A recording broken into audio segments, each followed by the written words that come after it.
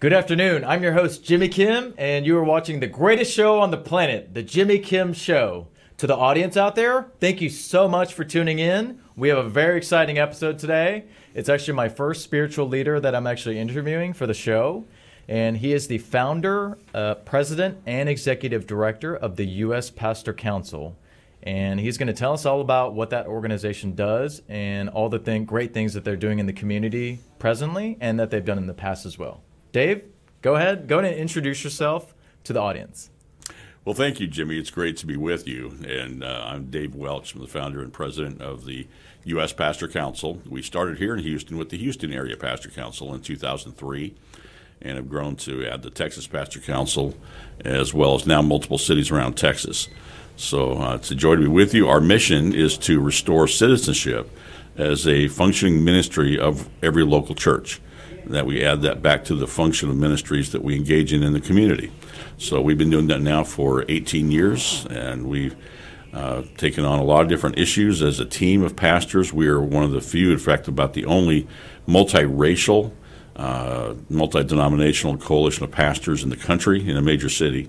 Oh, wow. And that's been our mission all the way along, to bring the whole church together. Every color, every corner is the term we use.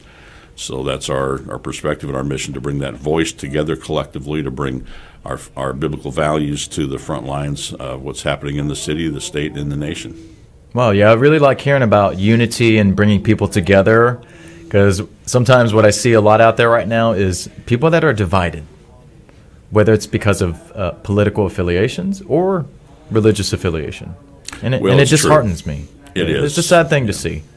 It is, and especially in the church, and I think that's where, when we go back to especially the Christian faith, the scriptures and the Bible have to be our anchor, our foundation, and what we're given to do, and it's our truth. We are charged by our founder, Jesus Christ, at the beginning, and his prayer just before he went to the cross, said to pray to the Father, Lord, let them be one as you and I are one. And that oneness is who we're supposed to be. And unfortunately, too often we don't reflect that to the world and the community. So that's been part of our mission in this part of the world and that functions of the church, to bring more unity together, at least into how we're speaking out into the community on things that range from public policy to cultural issues to things like even emergency and disaster relief. Okay, so pretty much anything that the community as a whole is dealing with. It sounds like y'all try to cover that, which is quite a bit, especially right now. It is. It's a broad perspective. But our singular focus that's kind of unique, that's different than most other pastoral associations or things of that nature, is this role of citizenship. We call it the forgotten ministry. The term, we don't get involved in politics. I've heard it coming out from so many pastors and churches over the years. I've heard the same thing, Dave. Right. Yeah. Well, unfortunately, we've adopted the false narrative that allows that to happen, and because it's not about politics, it's about governing, and governing is different. Everybody hates politics. I do too. That's where people fight with each other. We get involved in our corners. We get self-focused, and we get sometimes corrupt. And the whole nature of that ugly side of it. But nobody stops and asks the question, why is politics so ugly? Why can it get so ugly? Because it's a battle for power. Okay? Governing is authority. And that's when we back it up from the church's standpoint to realize what it really is. And it's ministry because God calls it ministry. In Romans 13 is one of the foundational passages that we know in the New Testament when Paul's writing to the church in Rome, and he says, be in subjection to those in governing authority. And then he goes on in those first 7 verses in particular to describe what governing is. And it's actually, he says, it's a minister of God for your good. That's kind of a shock, isn't it? Whoever knows things of government is for your good. Right. But, that's what they tell you. right. Kind of like Ronald Reagan said once, I'm from the government and I'm here to help. Right. That's how they trick you. That's got to be careful. That's the first thing that scares you, right? Right. But the reality is that God ordained governing authority from the very beginning, and this goes back to even to Genesis, to say this is, first of all, it's because we have wickedness in our hearts. All of us are by our nature that way. That's what our belief is and our faith and what the Bible says.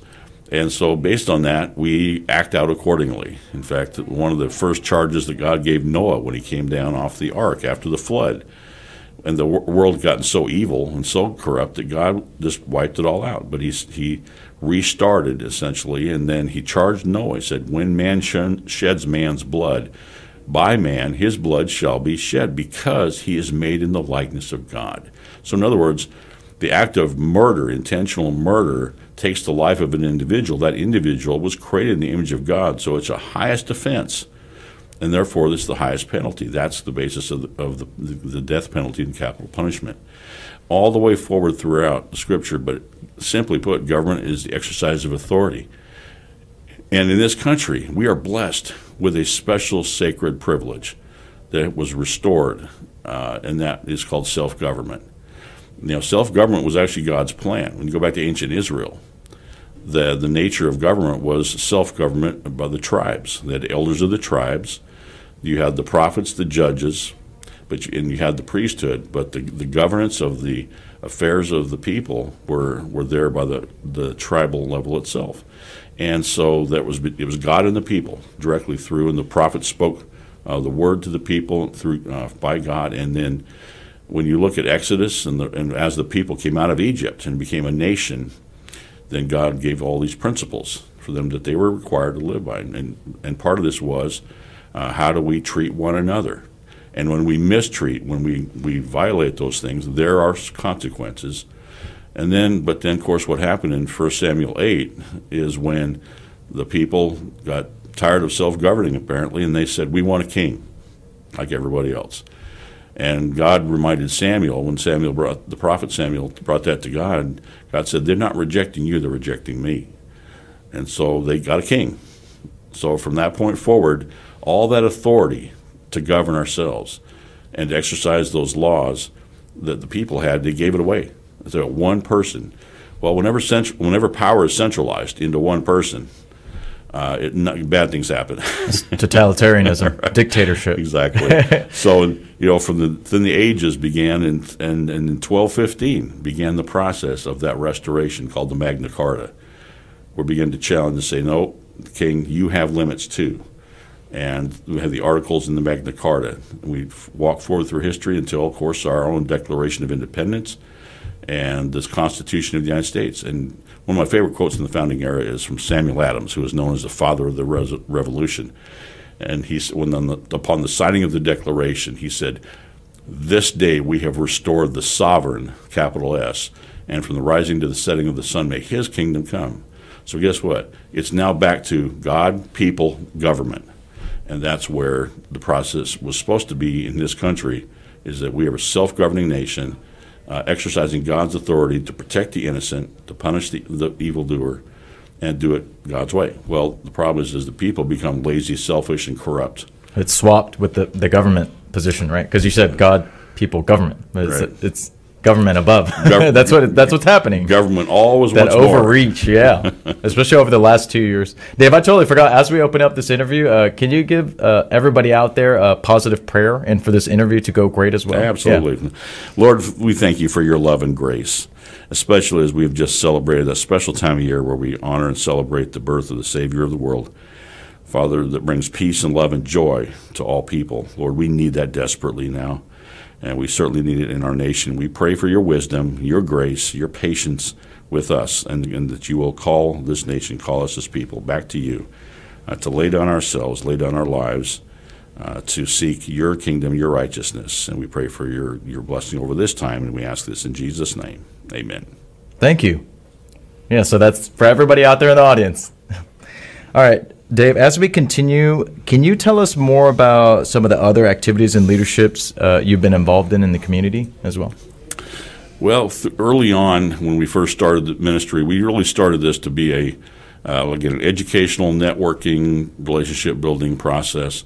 We also turned it into an action force early on as well. Well, that's important. Yeah. And we had a Bible display down at the old Harris County Courthouse that had been there for almost 60 years. That was there to honor the founder of the Star of Hope mission, which is, of course, one of our historic, respected homeless missions, but the man who founded it was a strong Christian, William Osher. and that Bible had been there, but it had all been vandalized and then restored a few years before this by then civil court judge John Devine.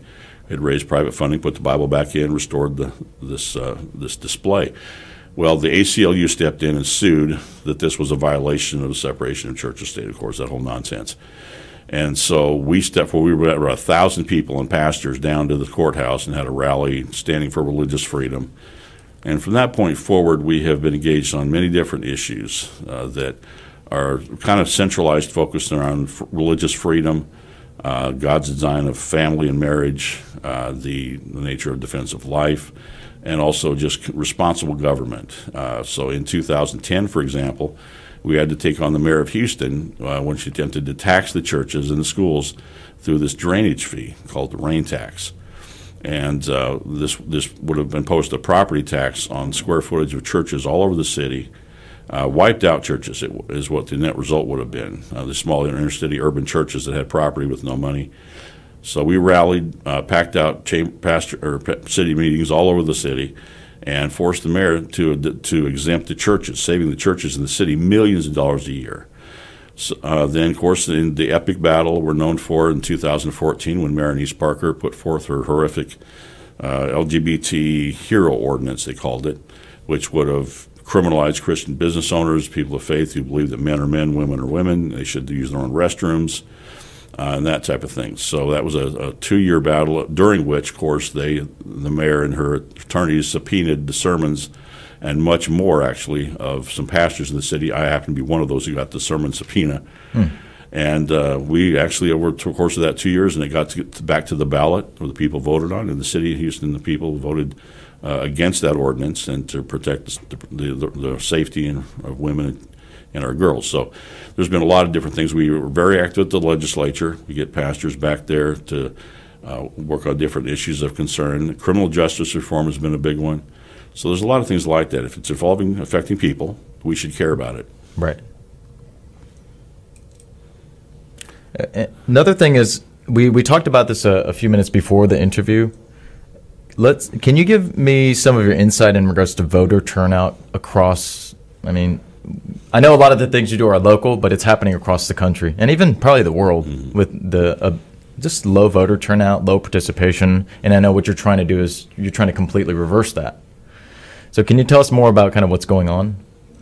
Sure, absolutely, Jimmy. That's an important point because, look, again, self-governing can only exist and be successful when the people participate. That's kind of a given.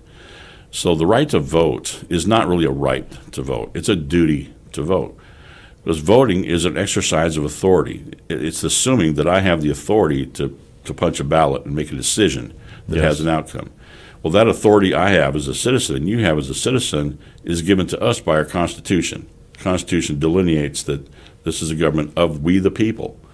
Our authority that we get in the Constitution gives to us comes from God, according to our faith and belief. Jesus said in the Great Commission, in Matthew 28:18 and 19, all authority in heaven and on earth has been given to me, he said. Go therefore and make disciples of all the nations. Our faith and belief in the Bible, that principle is confirmed repeatedly, including when Jesus was standing before Pilate, before the crucifixion, and Pilate said, don't you know I have the authority to crucify you?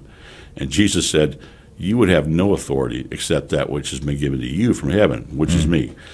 And so that principle of the exercise of authority vesting in the people, we transfer that authority to others to do God's work in the area of governing through elections, a vote. When we don't participate, we literally abdicate that authority that has lethal force, by the way. Also, it can. Well, it does. It has to come with lethal force, otherwise it's an illegitimate government. Oh, that's true. A government can't enforce its laws, kind of like the border is an illegitimate government. Right. So since it carries force, we're making that decision every time we vote or don't vote. And I've got basically a principle that I believe is absolutely true, that every citizen votes in every election. And there are 4 ways we exercise the vote. And the one is, and let's go back to Romans 13 real quickly. It also says, Paul also wrote that the government is also a minister of wrath. So if you want to not be afraid of those in authority, do what is right, because it does not bear the sword for nothing. you stop and think about that, what did he just say? He said that governing authority, that guy with the sword, back then was a Roman soldier. Here, we don't carry swords anymore. Our officers carry guns.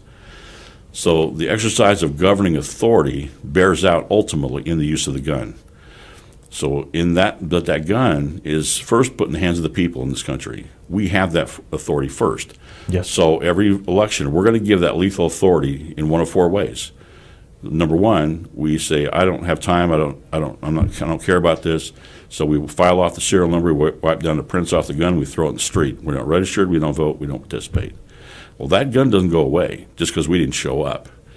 Somebody else is going to get that gun. Right.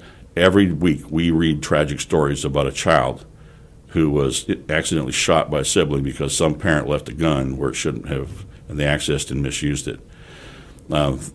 Or we decide, you know what, I'm going to register my gun, but I'm still not going to show up. I'm still too busy. I don't show up. Voter turnout rates of registered voters versus eligible voters.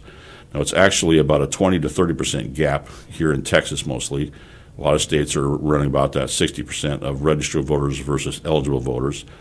But everybody that's eligible to vote carries this duty. A lot of people are registered. They don't show up. The authority ends up in the wrong hands. Same story. Or we say, I'm going to register. I'm going to vote. I'm going to take my gun. I'm going to give it to somebody who every election, right? So I'm going to transfer that lethal force to somebody. So I look around and say, well, who's going to take care of me? Who looks like me? Who sounds like me? Who's got the best campaign ad? Who's going to promise me the best job? Whatever. Okay, pick the selfish reason we look at too often and vote that way. Well, how's that working? I would charge. Okay, it's not working so well. No, what we want is actually door number 4, which is I say let's try this God's way, and in Exodus 18:21, when Moses was bringing the people out of Egypt, and they got to a point where they were bringing their grievances to Moses, and Jethro, his father-in-law, came to him one day and said the lions were from morning until evening. And Jethro said, Moses, this isn't working. This is not good for you or the people. So here's what you got to do. Choose from among the people able men who fear God, who love the truth, and who hate dishonest gain. They're capable, they're godly, they're unselfish, and they're honest. Wow. And we're going to give them authority. Right? So that's what we call the simple biblical standard. So if we actually just took the time in every election to look at the candidate and say, okay, who's the closest to that standard? Nobody's ever perfect. Who's the closest to that standard? And we're going to give them this authority, and we voted that way. Then guess what would our city look like? Totally different. What would our county look like? What would our state look like? The whole country. The whole world. So that's our charge. That's the basics. I really like that simple standard. I haven't heard that one. I'm surprised I haven't heard it, but yeah, that's, like I said, we would be living in a different country if that were the case. So hopefully, like I said, I like to be realistic about what's going on. That's why we have these real conversations here. But at the same time, I'm a very positive person. So there are, even this election cycle, there's a few candidates up and coming that I think are going to do a lot of good things. Actually, I think one of the last times I saw you was at a political event as well. So we don't have to mention their name, but yeah, there's some good people out there. There is, but turnout's an important thing. And back to that just real quickly, you're right. Look, one of the examples that we use in our Institute for American Christian Citizenship for pastors is the city election turnout in 2011. So Anise Parker, the mayor, we had to battle epically twice, and there's a lot of other things along the way we may have disagreed with, but the point is, she avoided a runoff election as the incumbent mayor of Houston in a 9% turnout year by only 600 votes. Think about that. There are 1 million registered voters in the city. 9%. And a 9% turnout, and she avoided a runoff by candidates who, frankly, nobody can hardly remember who even ran, by 600 votes. So turnout is everything. If you don't show up, then probably not good things are going to happen. But the result is then why don't people show up? What's the why? What's the reason we don't participate in preserving our own freedom? That's what we have to really get at. Yes. Well, I feel like it's a combination of things. I feel like it is a choice because everybody has that choice. But then another thing is there's distractions out there. But what you're trying to do is counteract that to a certain degree. So I feel like those are the two combinations of things that are going on right now in society. Do you agree with that, Dave? It is. Look, we all, at the end of the day, let's be truthful, we all do what's important to us. Right. We do. I mean, from the minute we get up in the morning, now we may think what's important to us. We may set our priorities, we make our checklist and all that. But at the end of the day, we choose to do what's the highest priority for us generally. So when we're not participating, that means it's just not that important to us. The question is why. And there's a lot of excuses we hear. Well, look, elections don't matter. My vote doesn't matter. They're all corrupt. Or I just don't care. There's a lot of different elements to that. But when we boil it down to what this is really about, it's pretty clear that it should be important to everybody. Agreed. We just have to find the ways to make that evident so that more people vote in every election without having to be begged and threatened to. Yes, yeah. I think, being, as you said, being apathetic about that and saying, it doesn't matter or it doesn't count. That's so not true. Because as you said, some of these elections are won by just a few hundred votes. Or I've seen some elections that were won by like single-digit votes. Oh, actually. Absolutely. No question about it. When people say, hey, my vote doesn't matter, actually, no. We're going to turn that around. Every vote actually does count. No, we're exactly right. We're a bit more immersed in these elections and in the political scene, so we see it. But to the audience out there that is not aware of that, this is totally true, and we are not making this up. Well, think for a minute, Jimmy, as we talked earlier. Look, I was in business for many years. So a businessman turned into spiritual leader, pastor? Well, I started out in law enforcement, in the business, and then I didn't know that. Well, thanks for your service. So, I didn't know you were in law enforcement. Well, it's just, again, it's God's path. I've thanks seen for this that, from all different angles. But, for example, just think for a minute, everybody, from the time you get up in the morning and put your feet on the floor until you go to bed at night, what part of your life is not touched by government? I mean, everybody needs to really think through that. And you can't think of anything really anymore. Our regulatory process of our government touches improperly or properly, essentially in everything that we do every day. So the question is, why would you not participate in making sure that your government is doing that to the best and most efficiently it possibly can? Now, government is inefficient by its nature, but it doesn't have to be corrupt. Okay, and so when it's taking away your rights and your freedom and benefiting things that are clearly evil and destructive, then that's not a good thing. So why would you not care about that? But we have to put it sometimes in our personal perspective. Now, right now, it's more personal than it's ever been. We're living in a moment, as you said, in the last 2 years, where government's encroachment of use of power or abuse of power, I would say, is greater than it's been in our history. Right. Speaking about, since we're on that subject of abuse of power, what's your opinion and how did you feel when a lot of the politicians shut down the churches when COVID happened? Well, that hasn't happened in our country. I actually checked. It hasn't happened in almost 100 years. Well, we clearly believe that it was a violation and abuse of the Constitution, limitations put on government, and not just the First Amendment, but clearly, the First Amendment to the Constitution says Congress shall make no laws respecting the establishment of religion, nor prohibiting the free exercise thereof. The problem is that too many of our politicians today think in terms of freedom of worship. And you see this term all the time, freedom of worship or places of worship. That's not freedom of religion. Freedom of religion says that your religious faith and belief is higher than the government. Okay? The government's role is to protect your right to practice your faith. Now, if my faith then encroaches upon basic civil rights or human rights of others, such as murder or other laws that clearly are in violation of that limitation, then that's where your rights stop. But the fact is that for government to say that the churches have to shut down because people might get sick clearly was way beyond the pale. So, and the courts have now agreed with that, by the way. Now, fortunately, I wasn't aware of that. Yeah, which we've now, even in California, which was one of the worst in the country, and that they're still fighting much of this. I think they're still shut. The churches have been out. They have open. The courts there. So, but it's still an ongoing battle because in the terms of somebody who says I'm a Christian but I don't believe in the Word of God, you're really not. Okay. If you're not practicing the principles that the document says in the Word framework, then you're rejecting the essence of that faith. If you're saying I'm an American, but I'm not going to follow the Constitution, if you're going to take an oath to protect and preserve and defend the Constitution as an elected official, and you don't care about that Constitution, it's no longer relevant anymore, then we have a problem. And that's where we really are. We're in a post-constitutional country where many of our courts, the liberal courts, of activist courts, really don't look at the Constitution anymore. They look at previous court precedents. And that's where some of that's improved. Thankfully, under Donald Trump, in my view, appointed a lot more conservative judges that look at the Constitution and say our job is to interpret that and apply that, not to make laws. And we're in that battle right now, even this week again for this vaccine mandate that just went before the Supreme Court yesterday. Are they trying to do that nationally? Well, of course, for government? Yes. Well, Biden's order was to issue a using OSHA, the Occupational Safety and Health Administration, to force corporations, businesses to force vaccines on the people. All of them, or certain sizes? Well, above 100. But let's be clear. Let's make it perfectly clear. That's only because that's right now the most they can get away with. Okay.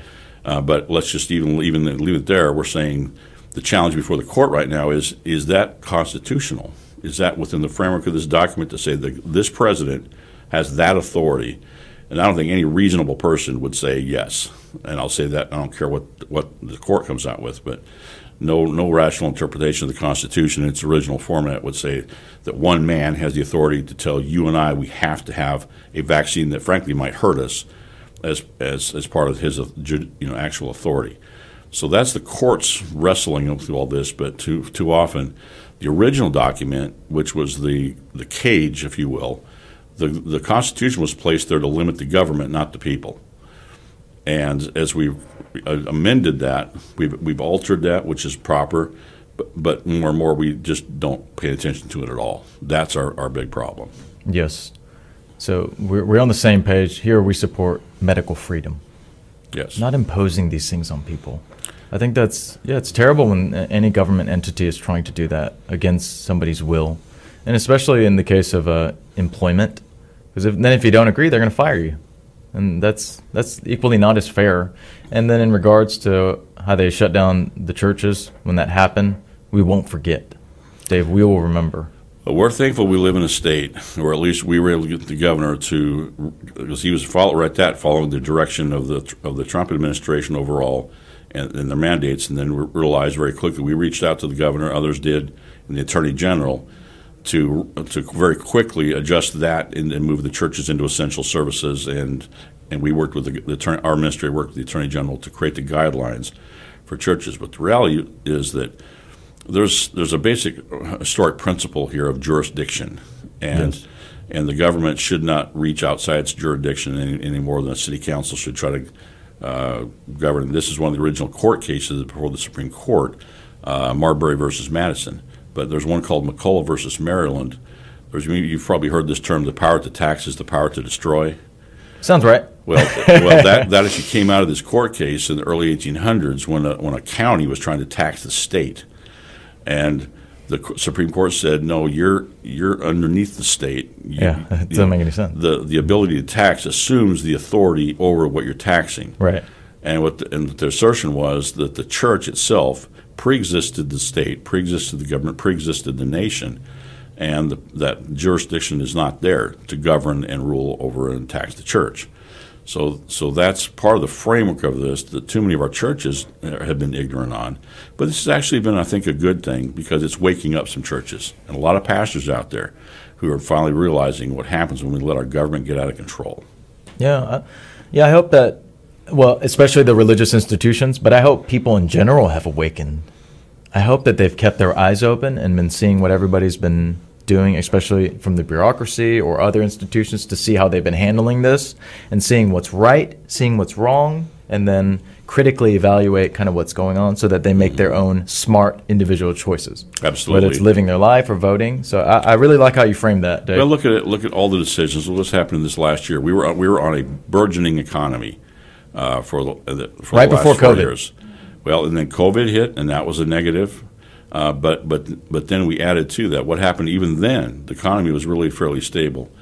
But when you start stepping in and making policies, for example, shutting down businesses. That's where you're going to. Well, even shutting down our energy production. And finally, we have reached a point of independence in our energy. Well, when you take away that independence, make us dependent upon our enemies, literally, for our energy production and our manufacturing, then you create a dependency upon this nation. Is that good for the people? No. See, all those things we have to weigh as individuals and as people, and say, what governing policies are they a positive or a negative in their impact on our lives? First of all, that we should be saying, are they constitutional or not? But they always have a fruit. This is one of the things that Scripture says: you cannot get good fruit from a bad tree, or bad fruit from a good tree. So you also have to look at the fruit. And if it's bad fruit, then it must be coming from a bad tree. So what's the bad tree? And that's our responsibility as a people, is to know that I'm choosing leaders that operate within a framework of respecting what's basically right and wrong. And I'll tell you, one of the things we've said for a long time, and even our issue with Houston was, I happen to believe if you can't tell the difference between a boy and a girl, you probably shouldn't be in public office. This isn't that complicated. It shouldn't be that complicated. Right. Yeah. So there's some basic fundamental things, and I personally believe, and our faith believes that strictly too, that if we believe it should be legal to kill an unborn child up and through birth, then I don't believe that person should be fit for office either, because you don't respect a basic purpose of government. And if a government does not protect the lives of its innocent citizens, then what else does it matter after that point? So there's some arguments that we have to reassert on their basic principles based on who we elect and who we choose, and make that matter. And quit looking at party first, our skin color first, our geographic, we have the similarities we have with somebody. I have somebody who looks just like me. Now, I'd feel sorry for him if he did, but the point is, I had to be okay. That doesn't matter. That shouldn't matter to me. Okay, I want to know what you believe, who you are, what you're going to do, and if you're doing it on the right principles, God bless you, I'm for you. You're looking past the surface. Right. That's what it sounds like. Yeah, that's very important. Well, it's also a scriptural principle, because it says that God didn't look on the outward, God looked on the heart. Right. So you had King Saul, who the people loved because he was tall, good-looking. He was kind of the perfect candidate, if you will, and didn't work out so well. Here's David, who was smaller in stature, who was just a shepherd boy, who had his own mistakes that he made, but became a good king. God looks on the heart. That's his standard. He said, "What's in here? What do you believe? Who's your character?" One of our former presidents, James Garfield, who actually was an ordained minister of the U.S. Pastor Council. No, president of the United States. Oops. James, that was a little bit before my time, but I've heard the name. Back in the 1800s, James Garfield. He was a congressman before that, and he said during his time in Congress, if Congress is reckless, ignorant, and corrupt, it is because the people tolerate recklessness, ignorance, and corruption. Sounds right. Yeah. It's that simple. We're living in it right now. Yeah. Where sometimes there's even been instances where I see people put their name on the ballot. They don't even campaign, and then they win. I've seen it out in the smaller counties. Is that called county judge? I think that's our right now. Yeah. But yeah, as you said, that's totally on point. It's funny because all the scripture today, Dave, it feels like I'm sitting in Sunday school in church. But it's Monday. Well, what's interesting is you'll go back to our founding fathers, who, of course, we like to demonize these days because they weren't the founding fathers, right? They were really smart. Well, but you look at what's happening in our schools today. By the way, it's a whole other conversation. We no longer have public schools. For a century, we've had government schools. Education was not run by the government from the history of Western civilization through the late 1800s. Education in this country in our founding era was not government. It was community-based, parent-based education, and through our early history. But when we put education under the reign of government, it became a government institution. So we would agree that education was the most important, critical things to the posterity of our future. Absolutely. Why would we want that to be run by the least inefficient or the least efficient institution called government that's filled with those who have rejected the core principles of our founding era? It's time for a reformation in education. That's a whole other issue here we have to deal with today. I agree with that. And it's not about the school boards. That's a part of it. But we got to look at everything like this from our standpoint of our citizenship and say, what do we do to teach the principles? Because see, the enemy of our beliefs in this country, those who believe in big government, statist positions and all this, they know they had to take over the schools. They've all written about it. You go back to Hitler, Stalin, even go back to John Dewey, who was a secular humanist himself. He said, we need to take the children and we can reshape the children, and that's the next generation. Abraham Lincoln said it. He who controls the classroom in one generation controls the government in the next. We have to start taking those things a lot more seriously if we want to preserve our freedom and pass on to our children, grandchildren, and great-grandchildren what was given to us.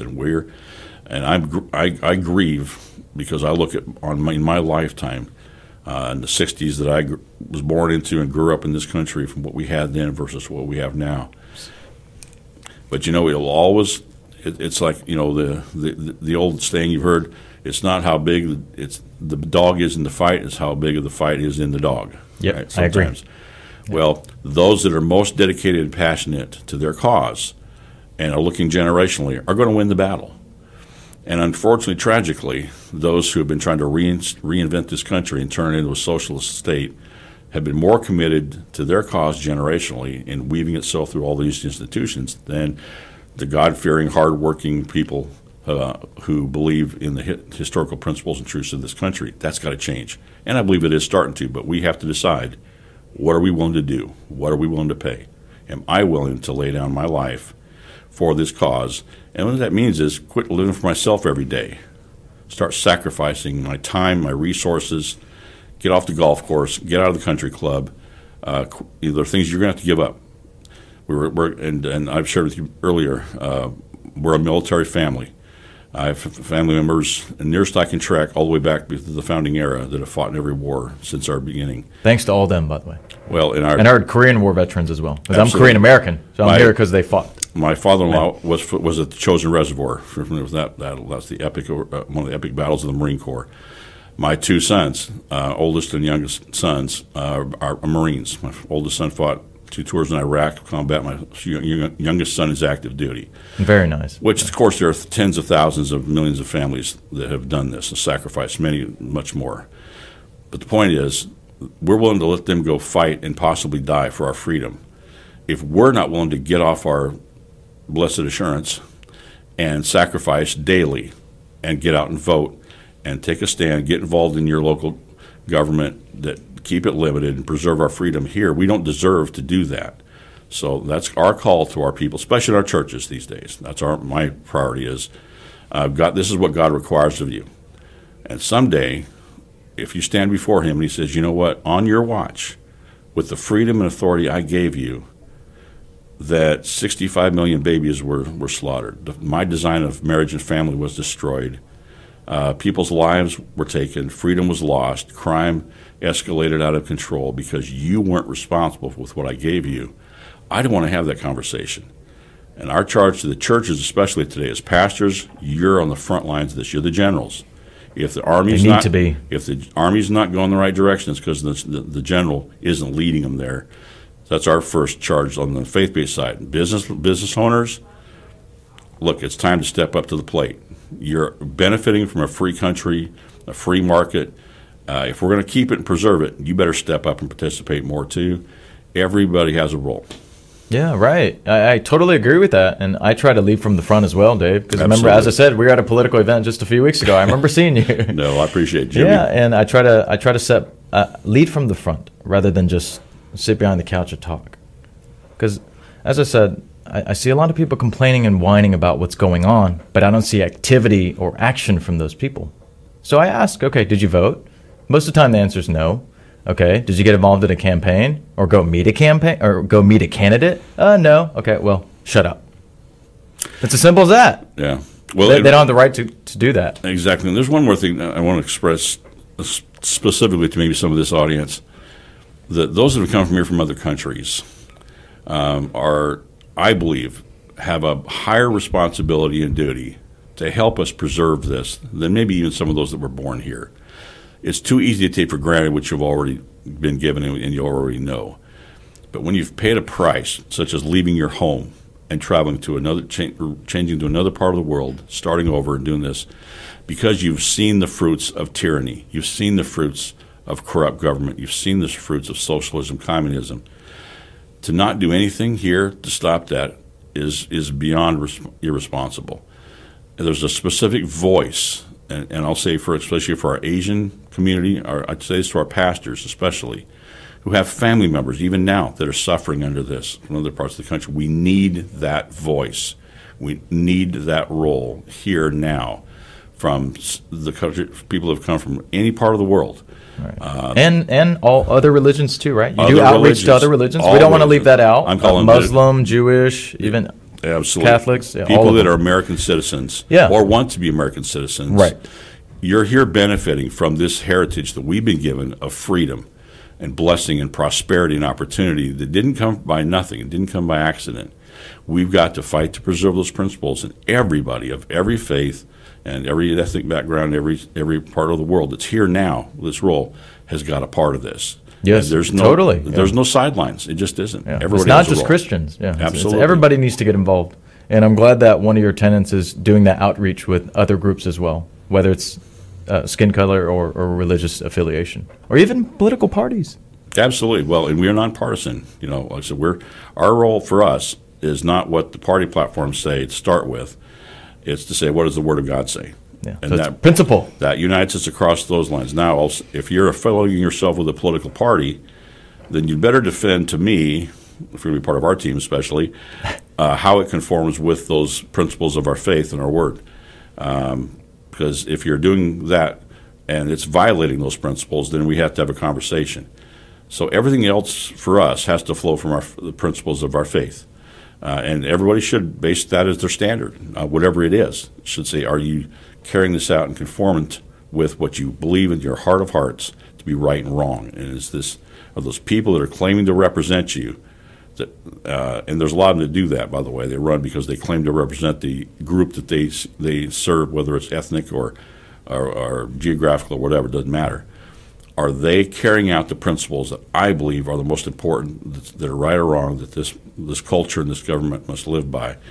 And don't tell me I don't want you to say, I want to see what you do. And it's our responsibility as citizens to, every election is a test, and not just of the politicians, it's a test of the people.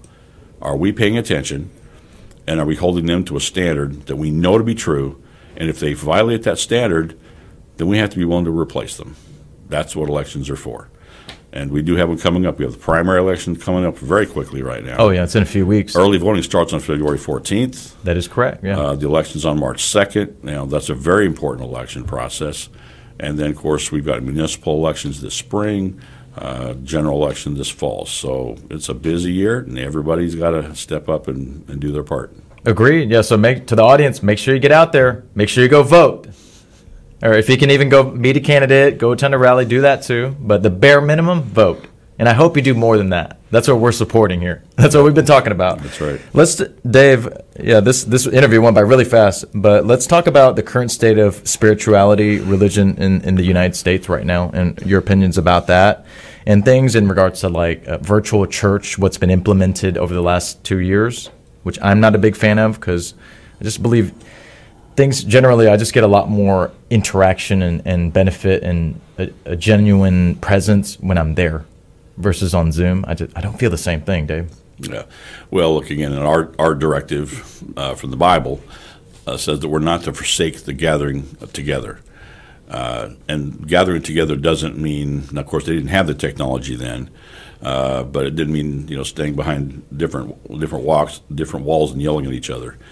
Gathering together means together in person, and I think everybody would agree with that in a large part. The power of building relationship, the power of knowing one another personally, which gives us the ability to serve one another, to be able to know when those needs are coming, that we're able to respond to each other in ways that are the reason for the gathering in the body, especially from the Christian viewpoint. Right. And you're speaking about the in-person. Right. So while I'm glad that technology such as Zoom or YouTube or other streaming means, Facebook, are accessible to churches for people who literally can't come to church, the reality is that it shouldn't replace, by far, the gathering of together. So there's a lot of those things with technology that are a real blessing, but they can also, and as we will know from our kids especially right now, it can either be a tool or it can be a trap.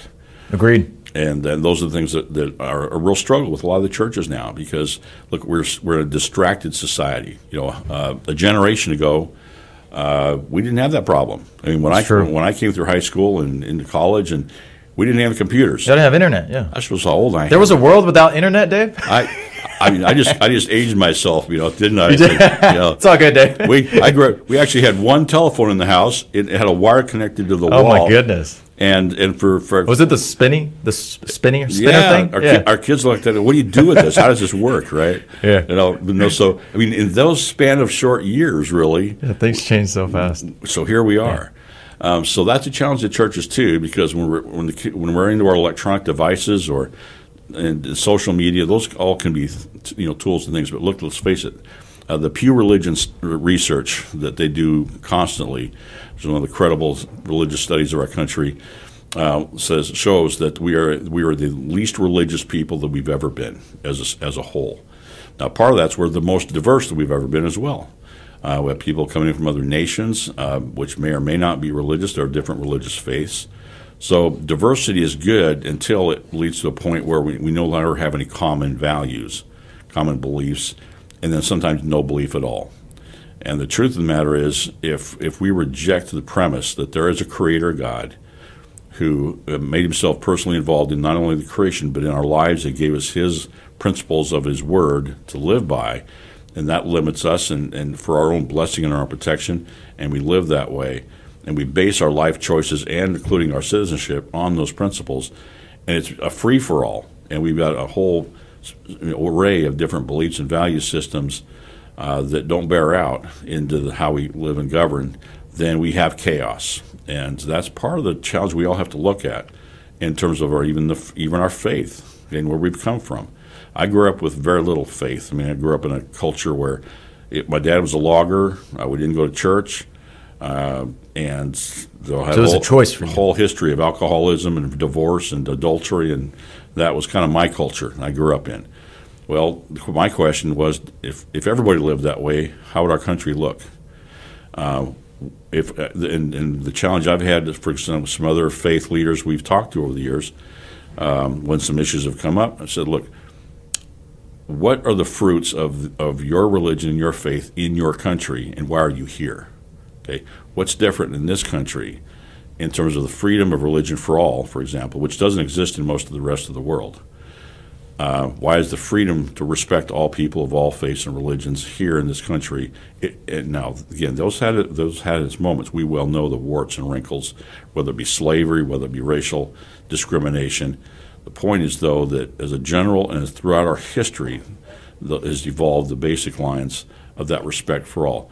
That flows from a belief system that God created all men equal. God created all men in his likeness. And that's what the Bible says. And those who believe the Bible and practice it have to believe that. And that means that people from, again, there's no such thing as forced conversion in Christianity. It doesn't exist, because it has to be a choice of that person's soul and spirit. Say, I'm receiving the gift of that God and salvation has extended to me, and I can't force you to do that, and I shouldn't force you to do that. That also provides political freedoms and others that we live with and are blessed by. So, every person has to come to that point of deciding what I believe to be true, and the first major questions of life are: where do we come from, why are we here, and where are we going?